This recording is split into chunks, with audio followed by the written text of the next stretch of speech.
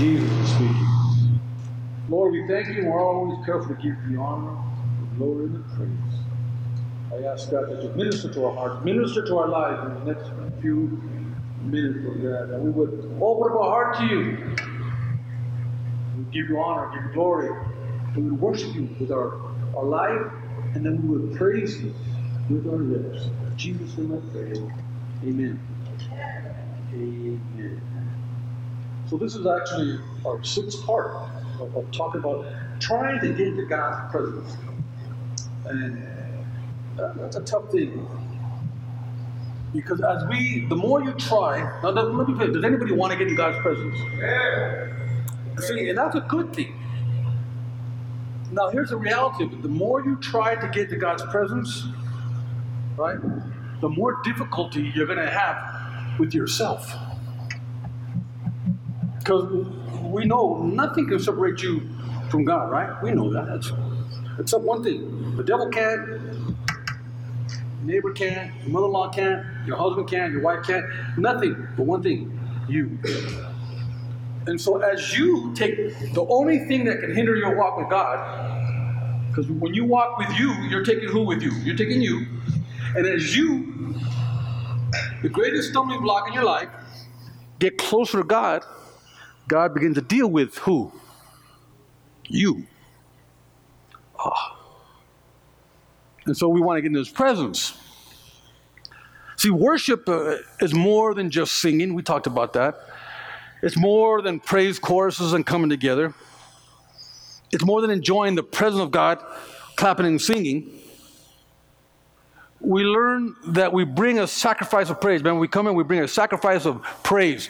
In other words, is there anything you can give credit to? Is there anything you can say about God today, right now, to give him praise for? Now, if you've been living like the devil, it's hard to give him praise for anything. Not that anybody's here has been living like the devil. But if you've been running from his voice, or maybe God has a call on your life. I don't know. God has been speaking to you, but you're not ready for it. You say, well, I'm not ready. Okay, well, God wouldn't be calling you if you weren't ready. You're not willing, but you are ready. So, and if you've been walking like that the last several weeks or whatever, it's hard to come to church and bring praise. Because in the back of your head, man, I'm shucking and jiving. And I'm not talking about you're out there sinning. Well, no, you're living a good life. You're working. You're doing everything right. Treating your kids good, your wife good. But I'm talking about your relationship with God now, right? See, worship and entering into his presence begins with reverent fear, right? And so when you begin to have a reverent fear, we have a tendency, and I say we have a tendency to listen to him more. Right? When you're afraid of somebody, you listen. When you're a little kid, it reminds me of a story, a little kid. The mother was preparing dinner, her special recipe for supper. But the little boy, little boys are travieso, was running around the kitchen, just having fun, playing around, in and out of the kitchen, ignoring his mother's threats and warnings. Stop it. Stop running around the kitchen. I'm cooking. Kids, boys will be boys. When he kept playing, then finally he knocked over the special dish off the table that she had just prepared. His mother grabbed the broom and started chasing him. Anybody ever get chased by your mama with the, right?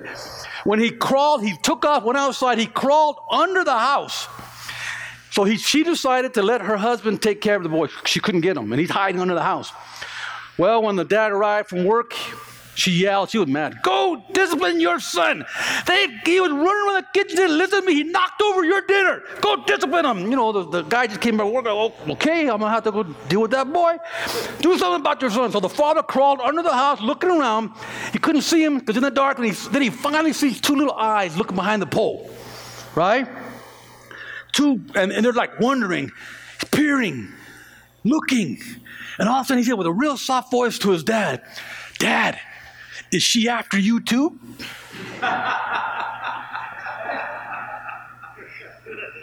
Reverent fear. See, sometimes if you don't fear something, you don't listen. And when we talk about worship, it really begins with having a fear of God. Right? Because what else is going to keep you from the temptation that will soon be at your doorstep. When I say soon, all of us, not one of us are exempt. What's going to happen when temptation, and there's nothing to be afraid of? What are you going to do? See, John 12, when we look at John 12, it gives us 3 examples of worship. Each one you will be able to apply in your own personal life as you walk through life. We're going to look at 3 stories of worship and we'll explore them, and hopefully in some detail. And we'll find out that worship, first of all, we have to have a continual presence of God. In other words, God doesn't leave you once you walk out the door. Worship isn't just coming to church on Sunday morning, standing up, singing, and clapping hands. Worship should be a way of life. Amen. Every day we should put God first in our life. Love Him with heart, mind, soul, strength. Another thing I want us to look at is worship as being God conscious.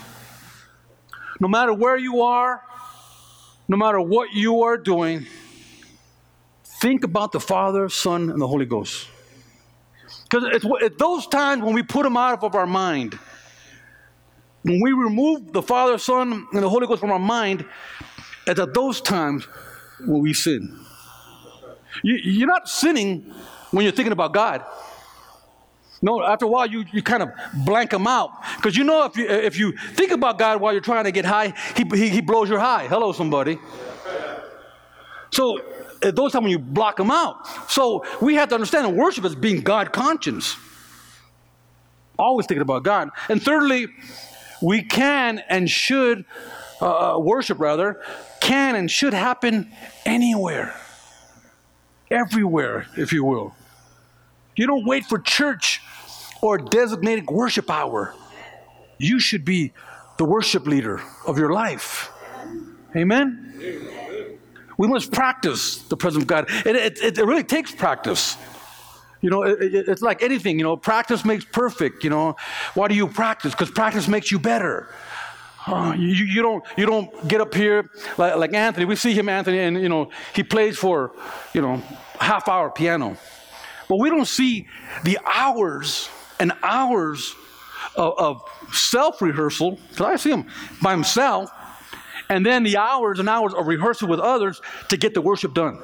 All we just see is, oh, that's all he does is half an hour, that's it? No, we don't see the hours and hours he has to figure out how to work that Apple computer with the click track. You guys know what a click track is? So you guys don't even know what's going on. See, the worship team has a click track going on. It's all computerized.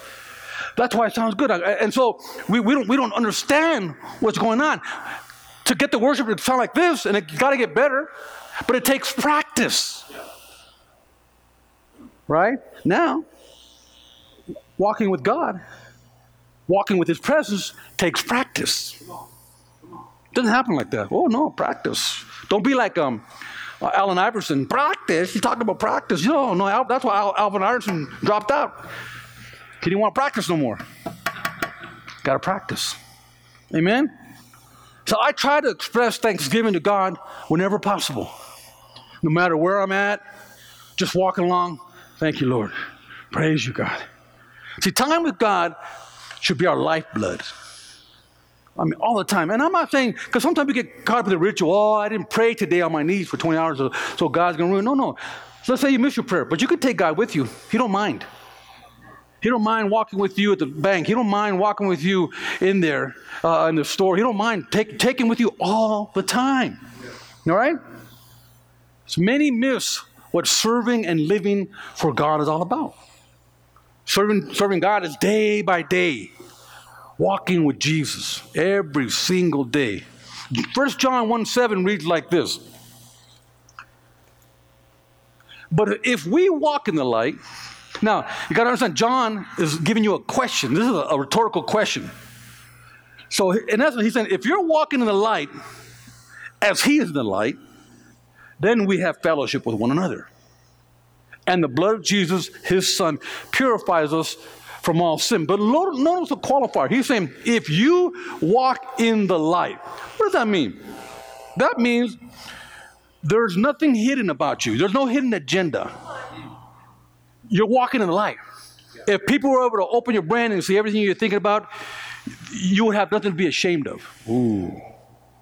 Could you imagine? I always say this. It would be great if I had the ability to come up there and just be like Dr. Spock and have a Vulcan mind melt and be able to read your thoughts.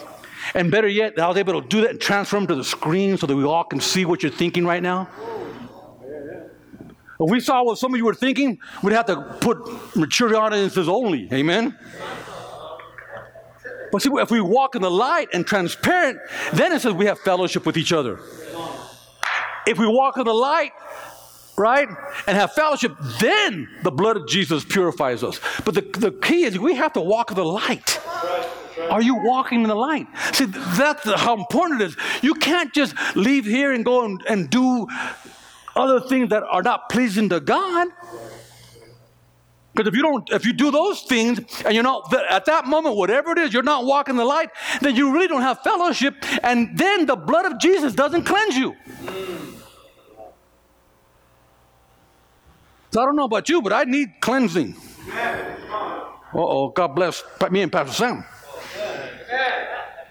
I don't know about you, but I need cleansing. So if I know I want that blood to cover me, right, then I have to stay true and walk in the light. I have to be transparent.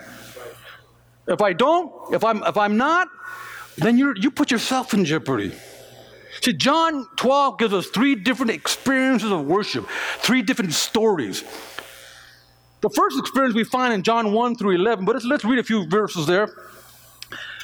Jesus, therefore, 6 days before the Passover, came to Bethany, John 12:1, where Lazarus was, whom Jesus had raised from the dead. So they made him a supper there, and Martha was serving, but Lazarus was one of those reclining at the table with him. Now, that's pretty trippy when the guy who had just been dead rose up, he's kicking back and eating the enchilada. You know what I mean? Like, oh, that's heavy. Verse 3, Mary then took a pound of very costly perfume of pure nard and anointed the feet of Jesus and wiped his feet with her hair, and the house was filled with the fragrance of perfume. But Judas Iscariot, the one with the hidden agenda, the one who wasn't walking in the light, hello somebody, one of his disciples. Now notice that. Judas Iscariot, the traitor, was called his disciple, who was intending to betray him, said, why is this perfume not sold for 300 denarii and given to the poor? Now, he said it's not because he was concerned about the poor, but because he was a thief. And as he had the money box, he used to pilfer what was put into it. Therefore, Jesus said, let her alone, so that she may keep it for the day of my burial. For you always have the poor with you, but you do not always have me. You always have the poor, but you do not always have me. The implication could be that if we're not careful, we think more like Judas and are not walking in light and fellowship, that we don't always have Jesus with us. Hello, someone. Is anybody here? Andy, can you turn the mic up? I don't know if they can hear me out here. Hallelujah. See, Mary teaches us that it's proper to risk in our worship. And if that's what it looks like, it's a big risk. True worship involves a certain type of transparency. The risk, when I say risk, of being vulnerable. Because there's too many people who come to church and they have a church life and a personal life and a home life. They have a church way and another way. And God, that's not what God intended. He wanted us to have His life, a transparent life, that we walk with Him all the time and that we're in fellowship with each other. Why? Because He wanted to be sure that the blood of Jesus would purify you. But if you have your own life on your own and a church life, maybe the blood purifies you while you're in the church building, but when you leave, you're on your own. Hello. She took a risk and became very vulnerable. Why? Look at what she did in her worship. She didn't just talk. She gave that expensive bottle of perfume. Imagine the scene. Everybody's checking out Mary. She opened up that bottle and then she gave it to the Lord. But she didn't just give it to the Lord. It says that she poured it on His what? On His feet. Look at the crowd. We're there. What on earth is that woman doing? Now, the only one who spoke up was Judas. But come on. All of us would look like, oh, that's kind of heavy right there.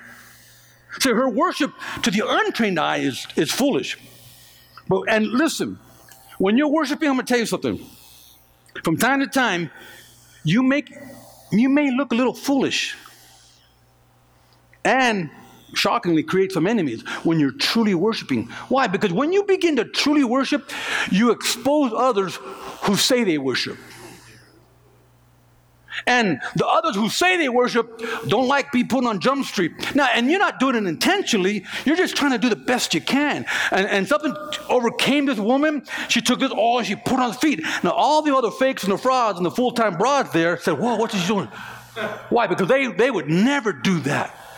Are you kidding me? I'm not going to do that. Look, and Judas made it sound so nice. You could have gave that to the poor. You could have did so much with that. Why would you do that? She teaches us that you got to take a risk. Let's look at 2 Samuel 6:14. And then there it talks about another person who took a risk. He began to worship God. David, wearing a linen ephod, danced before the Lord with all his might. Now, if you don't know what a linen ephod is, we can say it like this in regular English. David, wearing his underwear, danced before the Lord. Now, listen, don't expect this pastor to ever dance before the Lord in underwear in front of anybody. I mean, that's like heavy. Whoa, that's heavy right there. God really came over him, right? And some of you, if you dance before the Lord in your underwear, we would think the devil is attacking us, amen? But anyway, let me get back here. David, okay, wearing a linen ephod, danced before the Lord with all his might, while he and the entire house of Israel brought up the ark of the Lord with shouts and sound of trumpet. The ark of the Lord represents God's presence. We're talking about God's presence. So he got so enthralled with God's presence, began to dance. As the ark of the Lord was entering the city of David, Michal, daughter of Saul, watched from the window, and when he saw the king leaping and dancing before the Lord, check it out, she despised him in her heart. Remember I said, sometimes you'll look foolish, and other times you'll make people your enemies. In this case, David made his wife his enemy. She didn't like it. She got embarrassed. True worship. In true worship, we want to express love in such a tangible way at times that we may feel vulnerable, and sometimes we could look a little foolish. Now, maybe not you, because when I first came to church, I was like, too cool. Well, I was like, cool. I can be cool. I didn't want no one to pray for me. And the first time somebody prayed for me, I go, bro, don't pray. If you're going to pray, you better make it quick. I told him make it quick.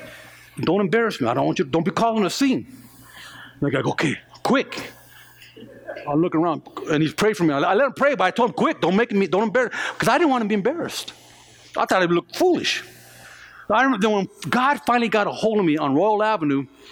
I was talking with Greg Martinez when he was there in the home at the time, and he got delivered, and that's when God, boom, hit me, zapped me. Because I'd never done this in public. I began to cry and weep and cry and weep, and I said it was Reba Rambo and Donnie McGuire. Remember, Deborah? I cried like a baby, and then I couldn't stop crying. And then everybody in the church, I know everybody in the church wasn't looking at me, but I felt like everybody was looking at me. I felt so stupid. I'm like there, and then I'm thinking, man, I am stupid. Everybody's looking at me, right? And I know no one's looking, but in my mind I'm thinking that, and then I got myself together. I go, come on, God. And I talk in my head, come on, God, can you leave a brother alone, man? Man, you make me feel stupid. And I don't want to cry in front of all the people. As soon as I don't want to cry, it all came out like, oh, man. I didn't want to, people thought I kept my eyes open, closed, because I was getting the presence of God. No, I didn't want to see nobody looking at me. I felt so stupid. Right? But sometimes when God gets a hold of you, you may feel foolish. See, we have to be able to feel foolish at times. It's a risk, right? Well, and I had a perverted thinking. I did not think right. Man, I told my wife, and after that I cried. I go, man, I cried. I couldn't control myself. Deborah, now everybody's going to think I'm a queer. Remember?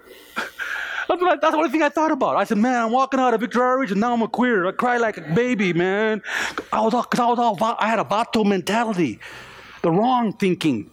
So I'm thinking they thought that, and nobody thought that. I come to find later, everyone was happy for me. But in my mind, my pride. Hello, anybody got pride? My pride. What are people going to think about me? And God said, no, he was teaching me how to worship. To be vulnerable. Hello, someone. She was vulnerable. Sometimes you get so excited for God that you step out of your character. Right? Mary risked her image. Like I felt that. Her act of worship. People were going to question her because of her love for God. Even the disciples questioned her. Mary, and then not only was she excited, she was extravagant in her expression of worship. She held nothing back. Now, sometimes you don't understand this. The perfume she opened and poured on Jesus' feet was worth 1 year's salary. Hello, someone. Now, here's where the worship gets deep. Because that pure nard, they would save that perfume, and perfume was a valuable commodity. We would call it like gold. And she had this saved for years. The value was estimated at 1 year. Mary literally dumped 1 year of work on the Lord. That's why Judas says, why did you do that? Remember he said that? You could have gave that to the poor. Jesus said, leave her alone. You can always have the poor with you. Next year you can give them the poor. But Mary knows you're not always going to have me. A year's wage. That's heavy. Some people complain about tithes or picking up offerings. See, this woman risked it all. Mary took a risk in her worship. She was extravagant in her expression of worship. And finally, Mary generously gave as an act of worship. Huh? See, some think that worship is like an emotional feeling, and it's not an emotional feeling. Worship has nothing to do with mushiness or emotion. Worship is stewardship, commitment, and surrender. Let me say it again. Worship is stewardship, commitment, and surrender. See, when you have stewardship and you commit and you surrender, now you're worshiping. See, that perfume, people look at the value. God wasn't looking at the value. God was looking at Mary's heart, her commitment. That's commitment. When you dump it on somebody's feet, that's commitment. That's surrender. Worship is lordship, putting God in control of your life. So there's nothing sentimental or emotional about worship. The whole issue of worship is spending time alone with God, being committed and completely surrendered. That's worship. See, you look in the second story we talk about is I call it the Martha Mary syndrome. Because there was two girls there. And both had great hearts. But they had different personalities and different understandings of what it meant to really serve the Lord. People will always place, this is the key, this is an issue that we have to work through. People will always place what they do in place of a relation with God. Can I say that again? People will always place what they do in place of relational worship. Remember, worship is a relationship, not what you do. Okay, let's look at three things here. Luke 10:38. Everybody turn to Luke 10:38 as I get a drink of water.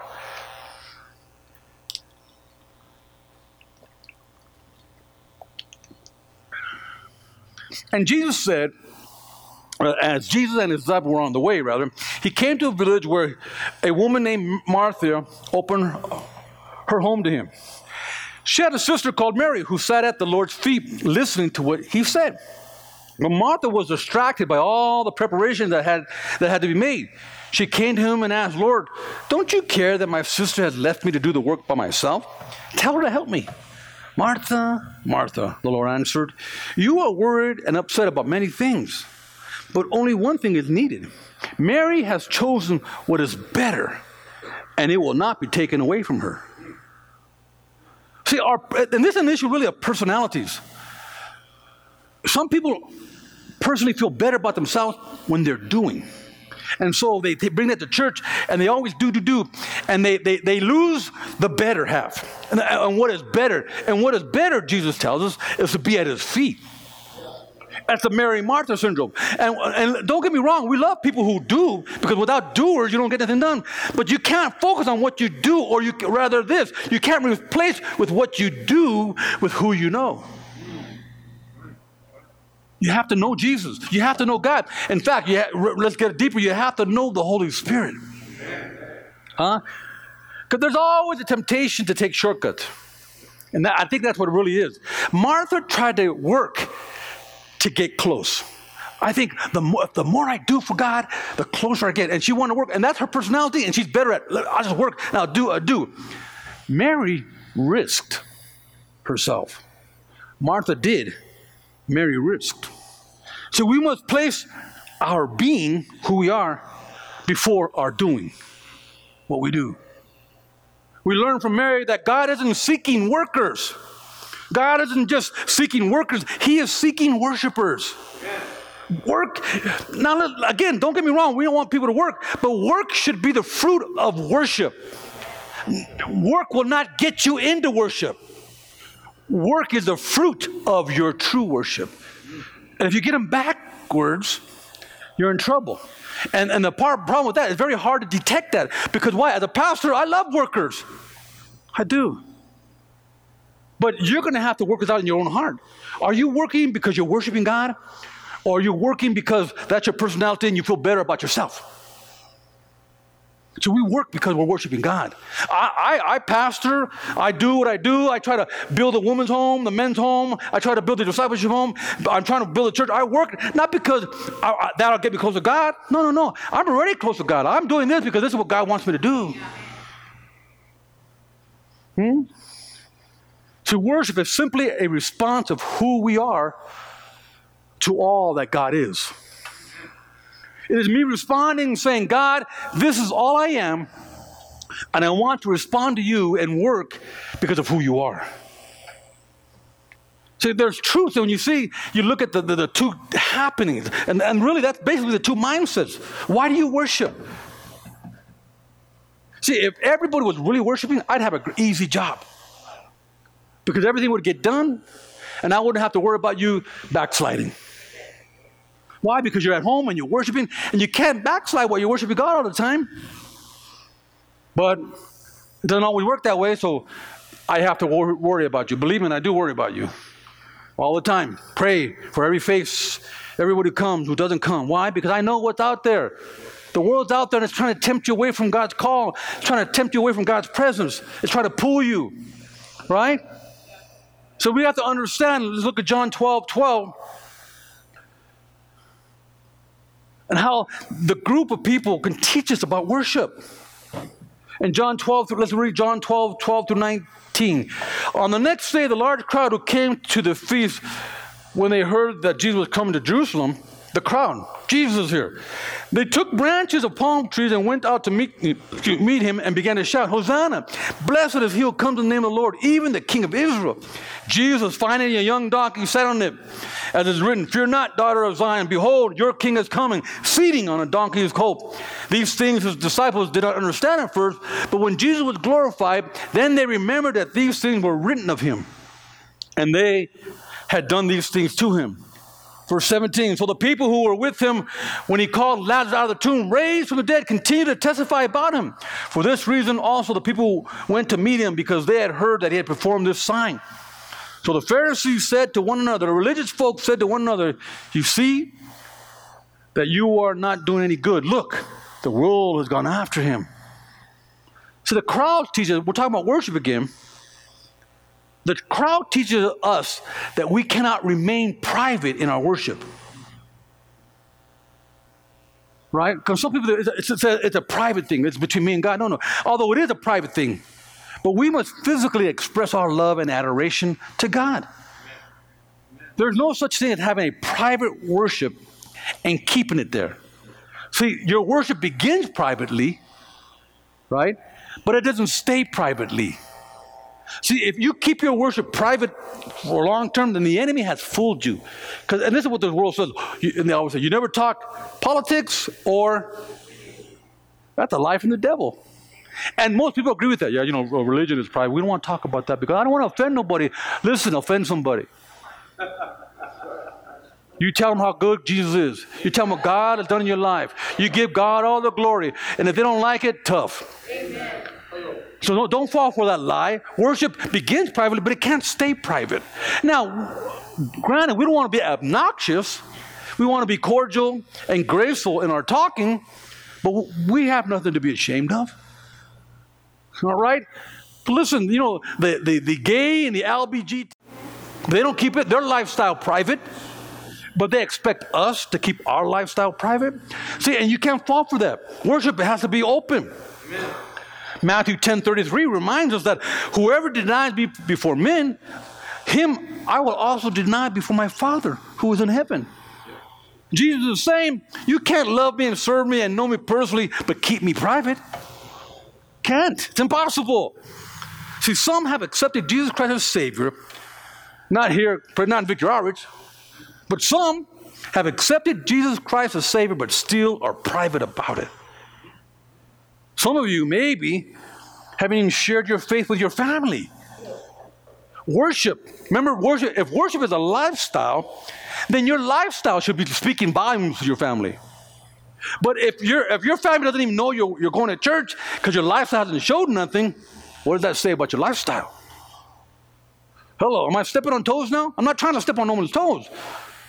I'm trying to say we have to be public in our worship. Yeah. The second thing we have to understand, we must be active in our worship. We have to be active worshipers. The crowd weren't passive. They were active. They were expressing. They were singing Hosanna. They weren't just standing on the side watching Jesus as he walked by in a parade. Oh, look at the Jesus parade. No, they were going, Hosanna, Hosanna. They were participating in Jesus coming in. We have to be active worshipers. Your worship needs to be a personal and active relationship. Could you imagine if you said that you loved your wife, husbands, but never did nothing about it? How long would that last? It wouldn't last very long. Eventually, you go, yeah, show me. I ain't from Kansas, but show me. Amen? Because people want action. Everybody wants love with action on it, right? Yeah. We don't want all. Could you imagine if, I'll use husband and wife again. Singles, take notes. You imagine if your husband only showed love at home, but never didn't want no one to know that you were her girlfriend or her wife in public? How would you feel, ladies? Hello, somebody. Now, see, and that's what we think we can do. We can love them in public, but don't love them outside. Try that with any relationship, and that relationship will not last. You better express your love in public about the one you love, your husband or your wife. If you don't, believe me, get you in trouble. See, and I was lied to. My poor wife struggled with my head trips, right?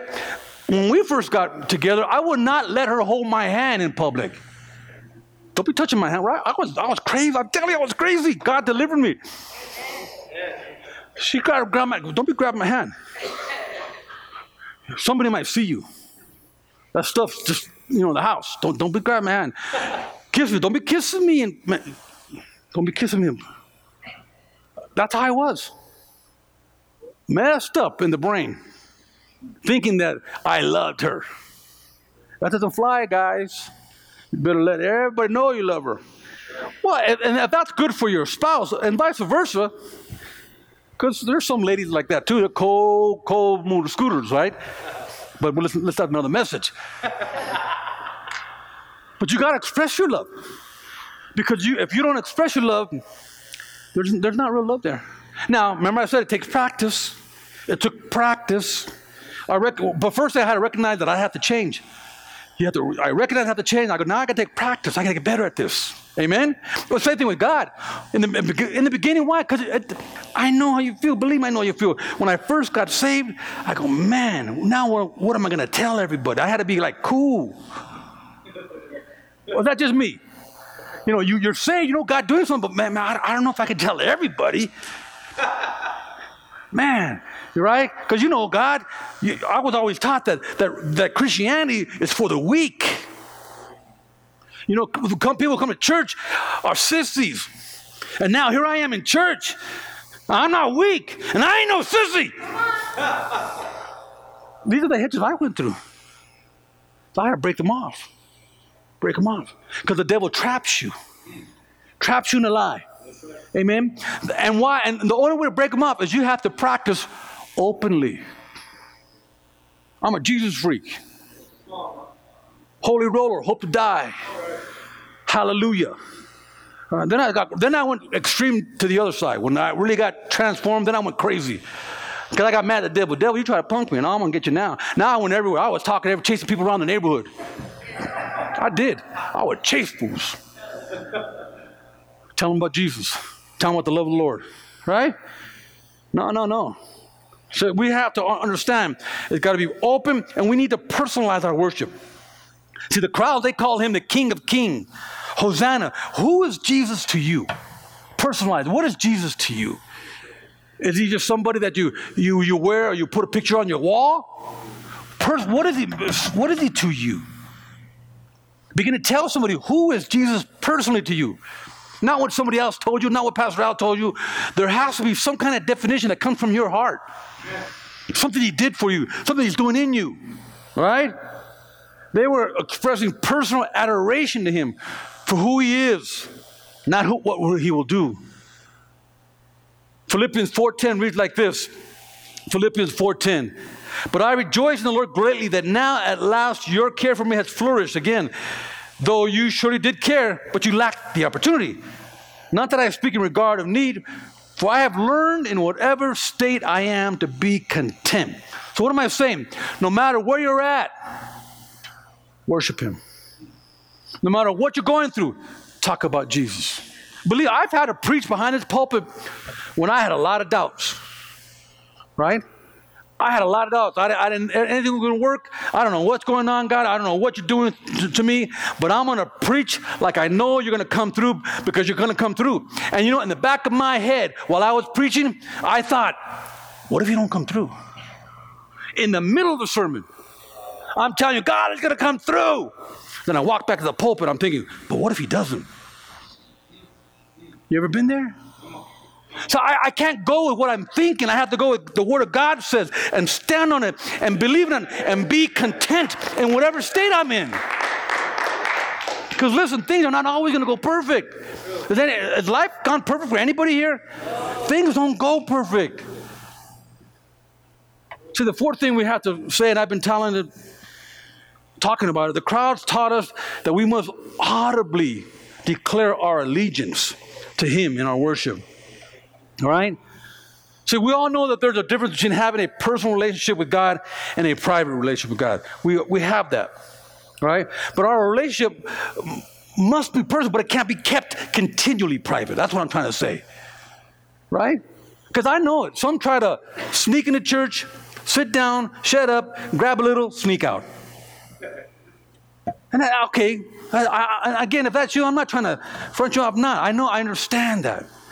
But eventually, hey, we're not that bad people. Get to know us. Stick around. Let's talk. Let's have some fun. Life's too short to live for God alone. Let's get to know one another. Right? So you can receive Christ anywhere.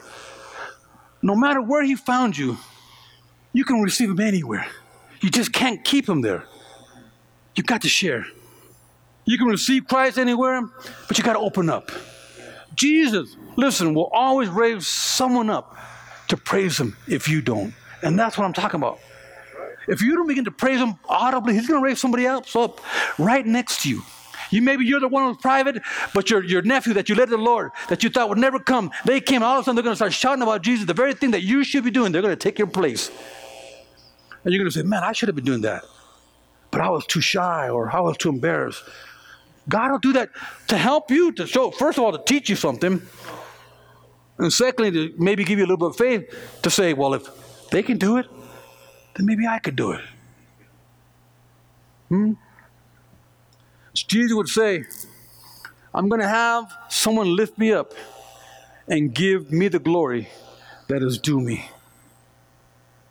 And that's what we have to do in our respective places of work, our respective places of business, at our homes. God is going to lift somebody up in your home to give him praise, to give him his due. You have to be the one. You're here. Somebody has to do it. If God, or rather, if you don't raise up and give him praise, the Bible says God will raise up the rocks to do it. Huh? That's why I like when God delivers a crackhead. Because he ain't smoking rock no more. He's lifting up. Jesus, he'll raise up the rocks to praise him. See, my God is saying this. My preference is for you to audibly declare your worship before, but if you won't do it, I'll get a bunch of others to praise him for me. It's on us, church. Are you going to praise him? Oh, God bless 4 guys over here. I said, are you going to praise him? So we have to praise him. Because God is going to get his praise. He deserves his praise, and he's going to raise somebody up to praise him. Why not let it be you? I'm going to close with this. Praise. P. It's personal. Right? All praise begins with my own deep feelings about God. It's personal. P. R. It's reverent. Praise has humble origins, birthed out of the soul of humility. God's strength and our weakness. Praise. It's reverent. We have that reverent fear towards God. A. It's appreciative. Praise always gives thanks to God. Praise lets God know how much you appreciate him. Does anybody appreciate God here? Does anybody thankful that God came in? So I don't know about you. You may have got delivered from one thing. I got delivered from a whole bunch of mess up. I came from the neighborhood, from Dakota. I was just there. I came from there. Was a tore up, no good from nothing, never. Now listen, I love my neighborhood, but I know, I call it what I see. I know where I came from. And God stepped into that place and lifted us up, pulled us out of that muck and that mire and that destruction, that violence, that all that is ugly on earth. Let me tell you, he went in there, and I appreciate that. That's why I praise him. Thank you, Jesus. If all he did was pull me out of that mess, that's enough. That's enough. Praise is illuminating. See, when we praise him, we worship God, we learn a lot about ourselves. Remember when we talked about Isaiah early on? Well, woe is me, I am undone. I am unclean. See, when we really praise him, it illuminates who we are. And really it illuminates who God is. And then we see, wow, though I am undone, though I am unclean, God wants to speak with me. God wants to reason with me. He says, come, let us reason together. Though your skins are red as scarlet, I'll make them white as snow. Wow. See, it illuminates. You begin to see life from a different angle. You're no longer looking at life from this angle up. You're looking at life like this, like how can I make it? What can I do? My bills, my car, my this, my that. We're looking at life. No. When you get illuminated and God, you can begin to praise him, you look at life from the heaven down. Flips things around. It's illuminating. And S, praise is sincere. Praise is honest and it's meaningful. Sincere. Sincere comes from a Hebrew term meaning without wax. Now, I looked at that and go, what do you mean without wax? What does that mean? So you study, you research, and you go in, and what they would do, the ancient potters, they would make their pottery out of clay. Beautiful pottery. And then they would fire it, put it in the kiln, right, and fire it up. And then they would do a test. They would get water, and they would fill their clay vessel with water. And they would make sure that it was sealed. And if no water came out, it was a good vessel.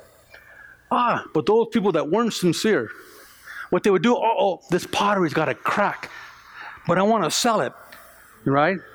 So what they would do is they would get wax, melt wax, and fill the cracks with wax. They'd fill all the inside with wax. And then when you poured water into the vessel, because when you bought it, the first thing you would say, can you fill it up with water so I can make sure it's a good vessel? The merchant, yeah, certainly, and he put water in that vessel, fill it up, and no water would leak. You go, I'll buy it. But the moment you cooked in it, the wax would melt. And then the next time you put water in it, the whole vessel leaked. That vessel was insincere. A lot of cracks in it. See, that merchant who made it knew that it had cracks, knew that it was no good, it was not a good vessel, but he filled it with wax just so that it would hold water.